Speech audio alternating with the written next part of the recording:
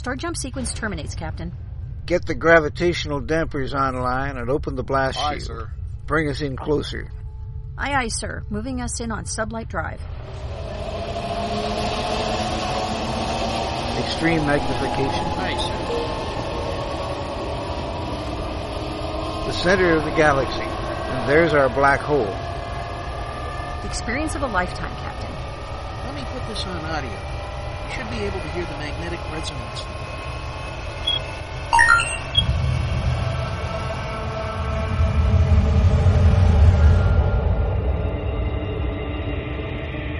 This is it, ladies and gentlemen. The edge of time and space, where the impossible can happen. Welcome to the event horizon.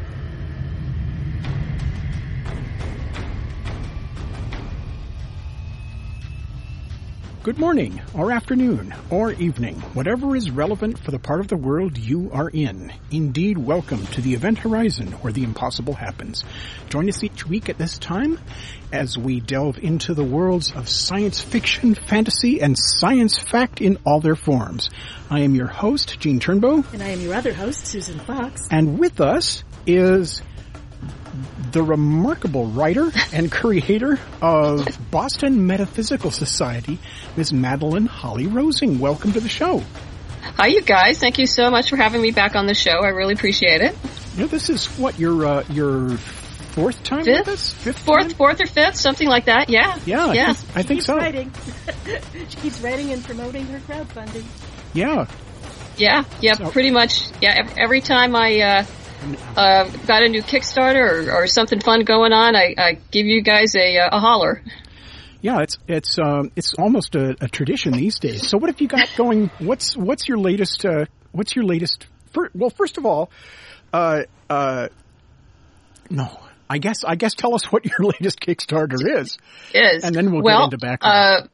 For those in the audience who are not familiar with Boston Metaphysical Society, it is a graphic novel and prose series about an ex-Pinkerton detective, a spirit photographer, and a genius scientist who battles supernatural forces in late 1800s Boston. We originally started with a 6-issue graphic novel miniseries with art by Emily Hugh, and that was picked up by SourcePoint Press about a year and a half ago. But since then, we have, since the original miniseries, we have produced 3 sequels: The Scourge of the Mechanical Men, The Spirit of Rebellion, and Ghosts and Demons. Gwen Tavares is my new artist. And our latest sequel is called The Book of Demons, and it is on Kickstarter all through April. And it kind of finishes out this little mini arc. I never really planned it on being a mini arc, but it ended up being a mini arc, so that all works. But it is, once again, kind of focused on Caitlin, where she is kidnapped by a great house and forced to find and enslave a demon. Wow.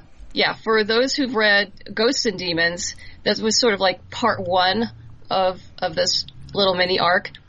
And we discovered that Caitlin had a connection to a demon through a ghost friend of hers, and her mother began to realize that her daughter had some sort of power over it, and her mother is just so obsessed with her daughter having this power and basically not having the right to this kind of ability, tells one of the great houses, and they are the dominant economic and political entity in Boston Metaphysical Universe.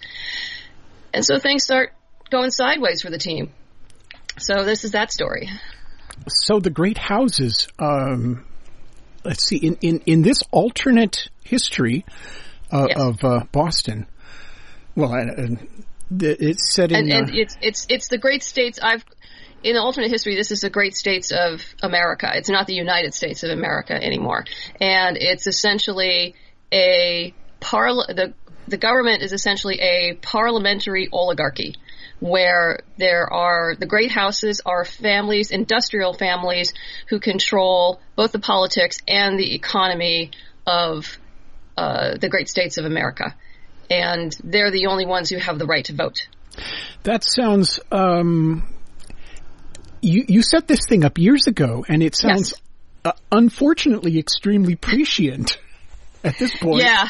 It's I have to quote Harry Turtledove on this because for the duration of a certain person's presidency, the pinned tweet on his Twitter feed was, I didn't mean to be topical, I didn't mean to be topical, I didn't mean to be topical. God bless him. The problem is that these issues just cycle around, and sooner or later, sadly, it's going to come up again. Yes. And here we are, voting rights. And that's one of the things that's one of the hallmarks of science fiction or predictive fiction, as it was called. Yes.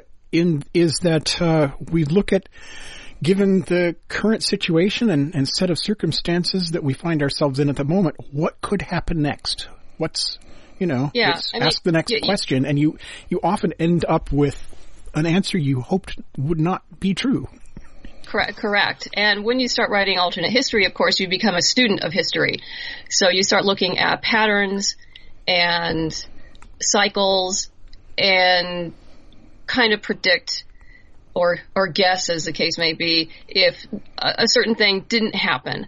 And in my universe, our history started to change after the War of 1812, which we actually lost to the Brits, but most American history books won't say that. They say that we won, and we actually didn't win. And I think we also started it, too, which annoyed the Brits. No, actually, the Brits kind of started it, and then we got annoyed, and it got...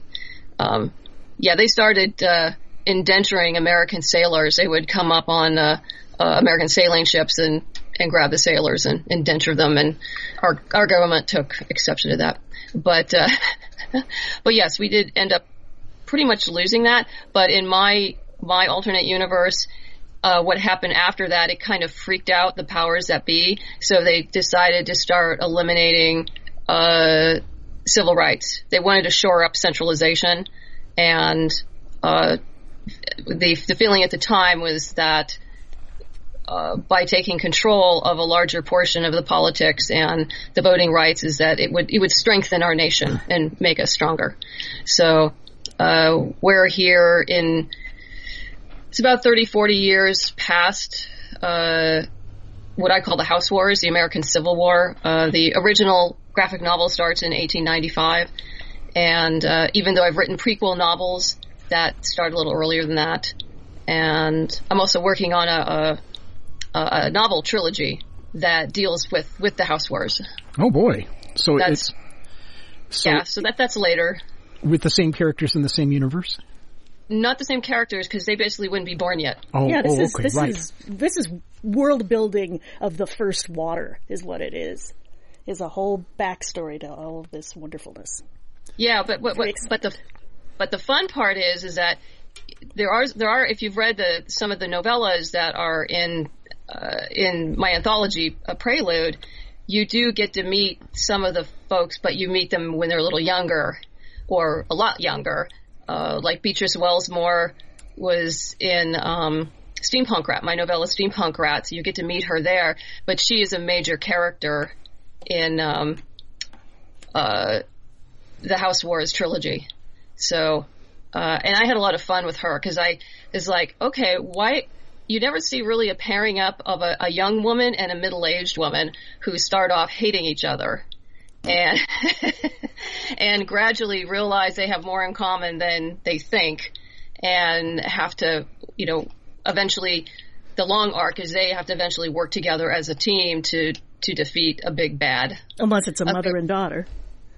No, they're not mother and daughter. Well, that's it. That's what you're saying here. Yeah, and one is... The younger woman is a highly skilled airship pilot and airship designer.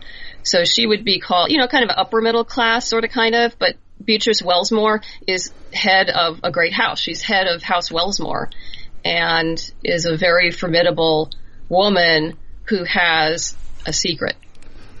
So, it was a lot of fun writing. The first novel in the trilogy's done. I hope to get the next two done over the next year, and hopefully run a Kickstarter for the whole. I just figured, let me just finish the whole story, get the whole set done, run a Kickstarter for it, make it all beautiful, have a box set, all that fun stuff.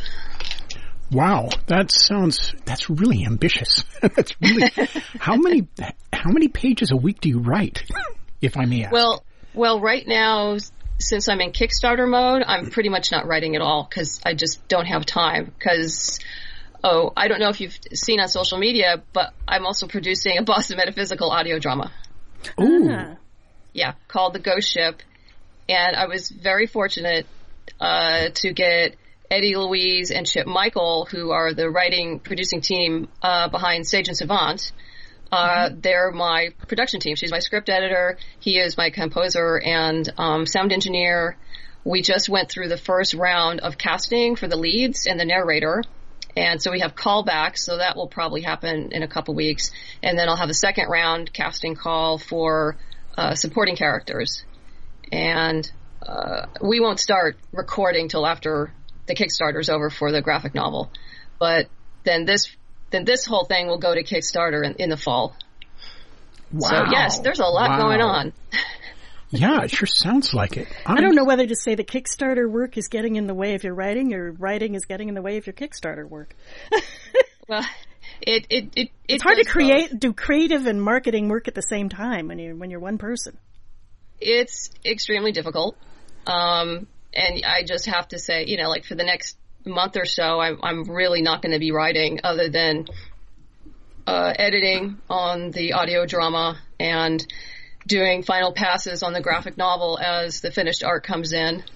Mm-hmm. And then May, I'll start writing again. When I'm on a normal schedule, I try to allot an hour or two in the morning for administrative and marketing tasks, and then the afternoon is when I write. You have to be so organized to do that. I mean, it goes without saying. It's obvious to you, but, to most of the rest of us, that requires a level of organization that seems almost superhuman. Well, that's what makes a professional writer, dear. You have to do that.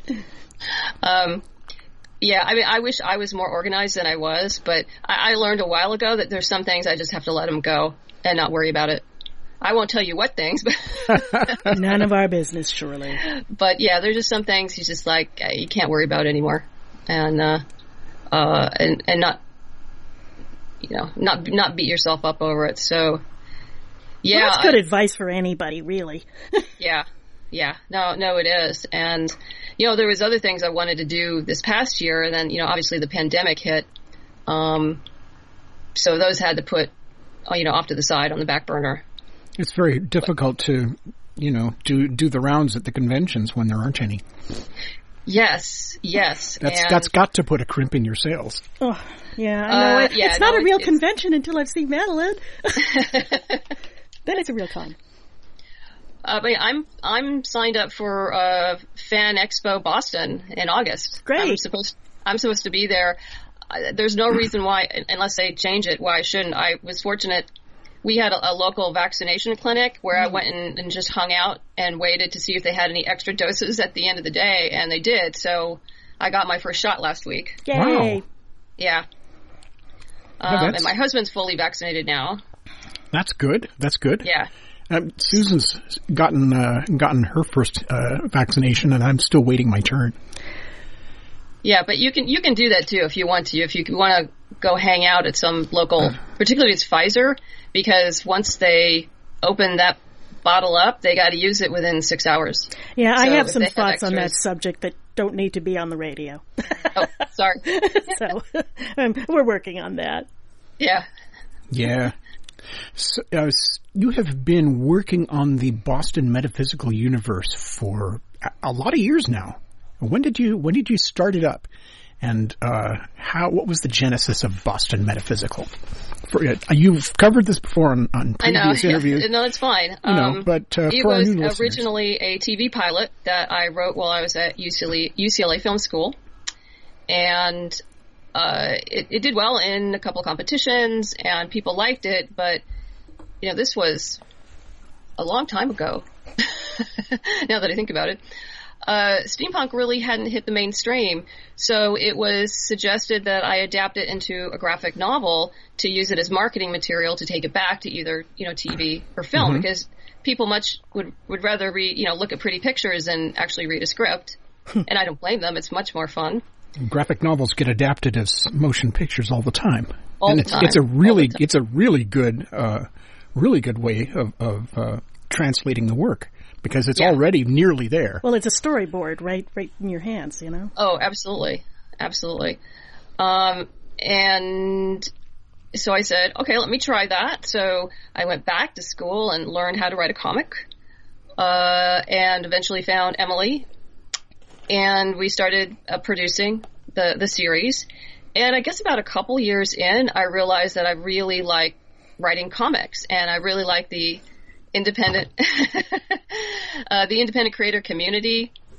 And so I guess you guys are stuck with me now. So I just kept going because people responded well and enjoyed the story and the characters. So I figured it was a win-win. One of the things that struck me while we were talking about this was that when you started doing this, steampunk was a new thing, and now it's the furor, I think, over steampunk, the intense hyperactivity surrounding that genre has started to level off, and it's started to become part of the science fiction fantasy landscape now. Yeah, I completely agree. Yeah, absolutely. It's not a fad. It's not going away. But when it was new, it had that spark of something fresh and something no one had ever seen before. So how? Yeah, except 100 years ago when brass rails were the thing. Well, yeah. Yeah, what's nice about steampunk now is it's evolved. So you're seeing a lot of cross-cultural steampunk. You're seeing stories set in Egypt and Africa and China and Japan, and it's really cool to see a different culture's take and how they treat steampunk or alternate history. And I think that's really the way it's going to go. Continue going, I think it will flourish in the multicultural space. Yeah, we've seen a lot of the Weird West come up too. It's not all, quasi-Victorian England anymore. It's in this continent as well. Oh yeah. No, there's you see a number of comics in that space, and of course there's a bunch of comics that deal with Tesla and have steampunk themes within it, which are a whole lot of fun. So yeah, it's kind of what I would call normalized within, a subgenre of science fiction, where it's just simply a part of the norm now. And instead of, like you said, it's not the shiny new penny anymore. It's just, okay, how can this subgenre of science fiction evolve and become more interesting and stuff like that? And not fade away. Some people say, oh, steampunk's dead. No, it's just not the latest thing anymore.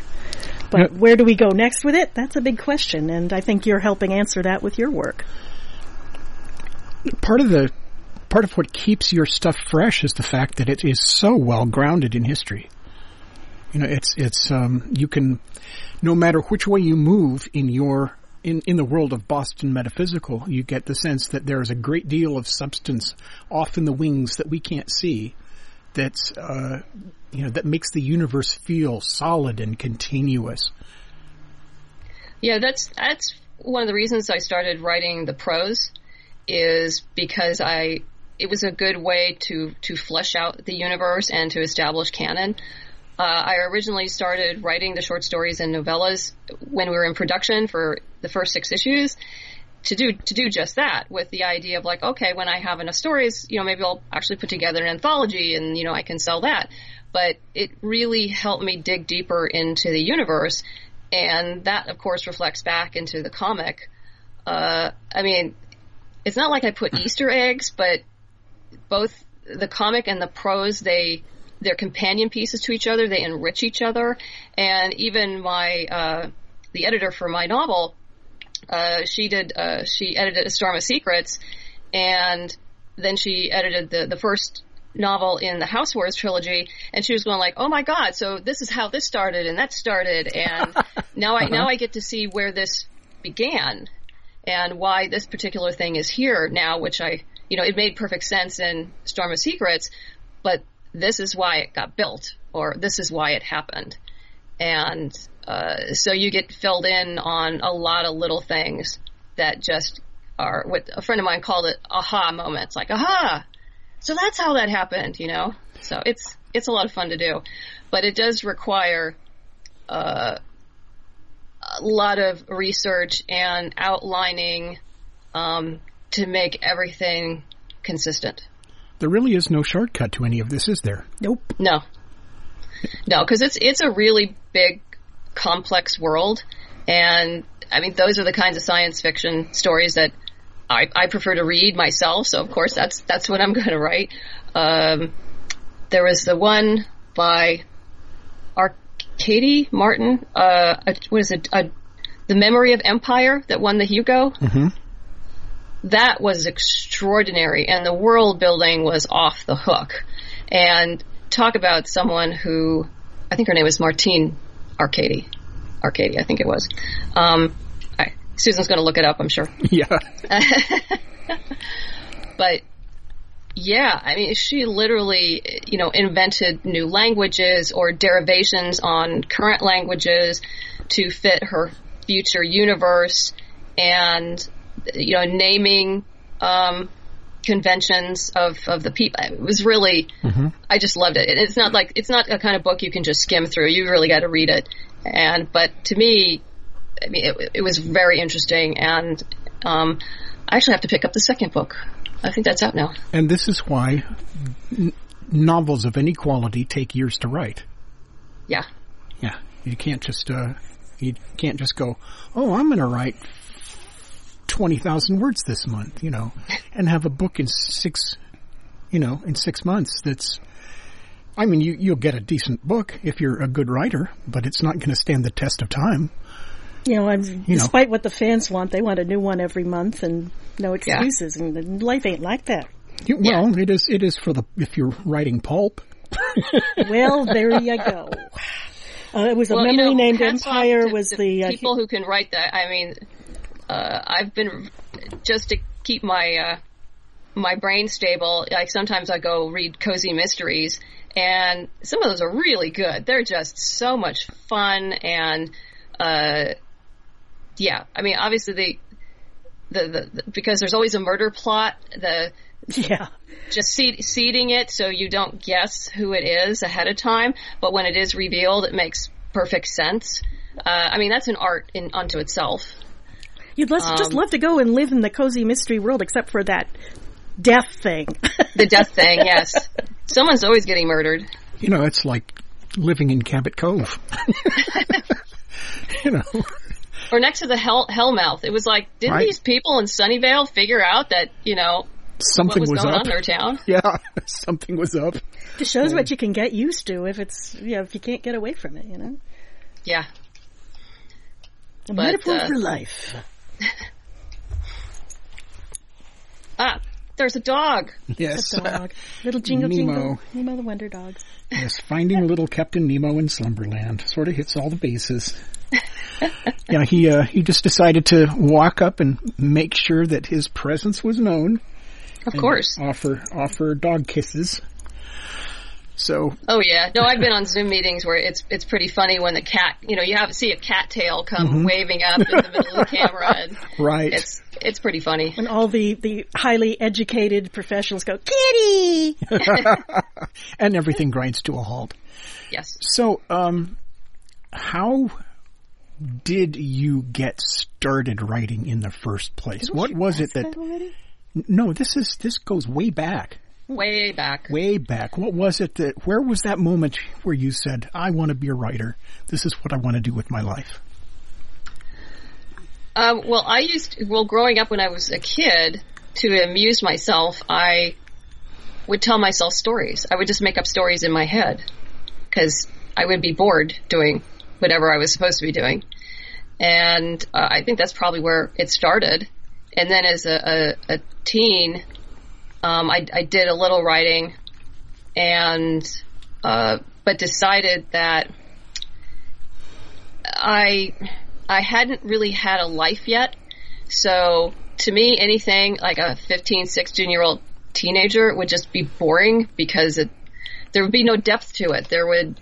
Because I hadn't lived a life. Mm-hmm. So I stopped writing for actually quite a while.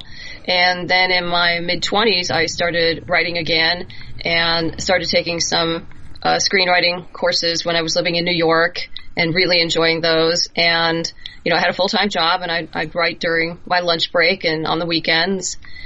And so I did that for a long while. And there was a few shows that I got a script into, and it got positive comments, and so that was very encouraging. Mm-hmm. But it really wasn't until I got into UCLA Film School that I was taught any kind of structure and methodology. And so with that under my belt, I was able to really, function as a professional writer. And that really, really made a difference. You and I have at least that much in common. We both went to UCLA Film School. Yes. And we both had an interest in writing, although mine did not result in, the illustrious path that you chose. Yet. Well, yeah, I'm working on it. My first book is, oh my God. Well, yeah, but everybody's first book is, oh my God. I mean, yeah, it's a lot of work. It's a hellacious experience because, if it's your first time doing it, you have absolutely no idea how to structure your workflow or how to get from point A to point B because you've never done it before. Or worse yet, you think you do, and you really don't. Right, causing you to throw out tens of thousands of words if you're, Well, you know what they say, murder your darlings. Murder your darlings, absolutely. Yeah, well, I have the first novel I ever wrote will, I'm sure, never see the light of day. It was a middle grade novel, and I probably hit every stereotype and cliche known to humankind. But that's okay because now I know what they are. Mm-hmm. But there is, cores and seeds of that story that I may use for, something else. I mean, it has nothing to do with Boston Metaphysical. It's completely unrelated. But, you learn from that. And then you move on. Hopefully. Yes, hopefully. Hopefully. Yeah, it's, my book is set in a fantasy universe. It's, an urban fantasy. And, the urban part is probably as challenging as the fantasy part. It's a horrifying discovery. Yeah. Yeah, but it's also a very popular genre. So, yeah, oh, sure. Yeah. The idea that something wonderful could be just around the corner is very attractive. And that's at the core, actually, of the beginnings of Boston Metaphysical. The young lady who Caitlin O'Sullivan. Nice segue, by the way. I'm impressed. Yes. That was good. Yes, Caitlin O'Sullivan. Yes, my medium and spirit photographer. Yeah. That's SEGUE, by the way, not SEGWAY, which is an overpriced mall cop ride that takes clueless CEOs over cliffs. Yes. And we've just derailed it again. Sorry. Getting back to Caitlin and her introduction to the characters in the first chapter of Boston Metaphysical. Metaphysical, yes. Her father is not a big spoiler here. Her dad dies in the first 3 pages, and she comes to Samuel Hunter to take his place, to take his job, because they need the money. But she can't tell her mom that she's doing this because her mom never approved of her husband working for Samuel and being a spirit photographer. And she was mortified to, find out that her husband could talk to ghosts, that he was a medium. And Caitlin has always kept it hidden from her for a number of issues. Eventually that fails. But, so she gets a job and meets Granville T. Woods, who is my genius scientist part. And for those of you out there who don't know Granville Woods, he is a historical figure, an African-American scientist who was a contemporary of Bell and Edison and Tesla. the real Granville Woods. I don't think he ever met Tesla. He probably did meet Bell because he did sell some of his patents to Westinghouse and to Bell. And he definitely did meet Edison at one point because he sued Edison for stealing some of his patents and actually won. Wow. Yeah, he actually won. And then my research has told me that Edison then offered him a job, but he refused and started his own business with his brother in upstate New York. But I brought them all to Boston because, as a writer, I can do that. Of course. Yeah. And in the mix as well is Harry Houdini. Yes. I brought in Harry because in the original series, there's a secret organization called Beth, which is short for Bell, Edison, Tesla, and Houdini. And they got together because they suspected something bad was happening in the universe, and they needed the collective intelligence of all these guys together to figure out what was going on. But Harry brought in the human aspect of it. Even though he wasn't technically a scientist, he was also very smart, but he understood people and he understood how to work with people.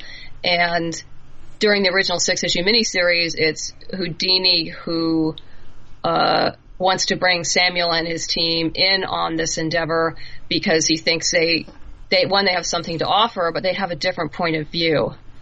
And you discover later that there's definitely linkage between Samuel and what is happening and how the team helps him, and lots of everyone between Tesla and Houdini, they all have their own, and Bell, they all have their own agendas. And not necessarily, the same.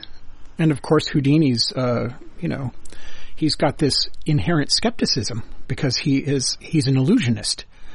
Yeah, but in the real Harry Houdini, yes, he was an absolute skeptic. In my world, he is not. Oh, Fair okay, enough. Interesting. Yeah. Well, skeptic to some point. I mean, he promised, before he died that if people would keep having seances at a certain time of year, if it was even possible that he could go visit them, he would. And so far, he hasn't turned up. Yeah. So, but he had enough belief to at least make that promise. So, I don't know. He wanted to believe anyway. Yeah, and I know some people have gotten kind of mad at me because they think I depicted Tesla as the bad guy. And it's like, okay, he's not necessarily a bad guy. He's just obsessive and complex. And I'm not going to put him on a pedestal. Good on you. He was brilliant. I mean, there's no doubt about that. But Tesla had his issues. Oh yeah. Oh yeah. Oh yeah.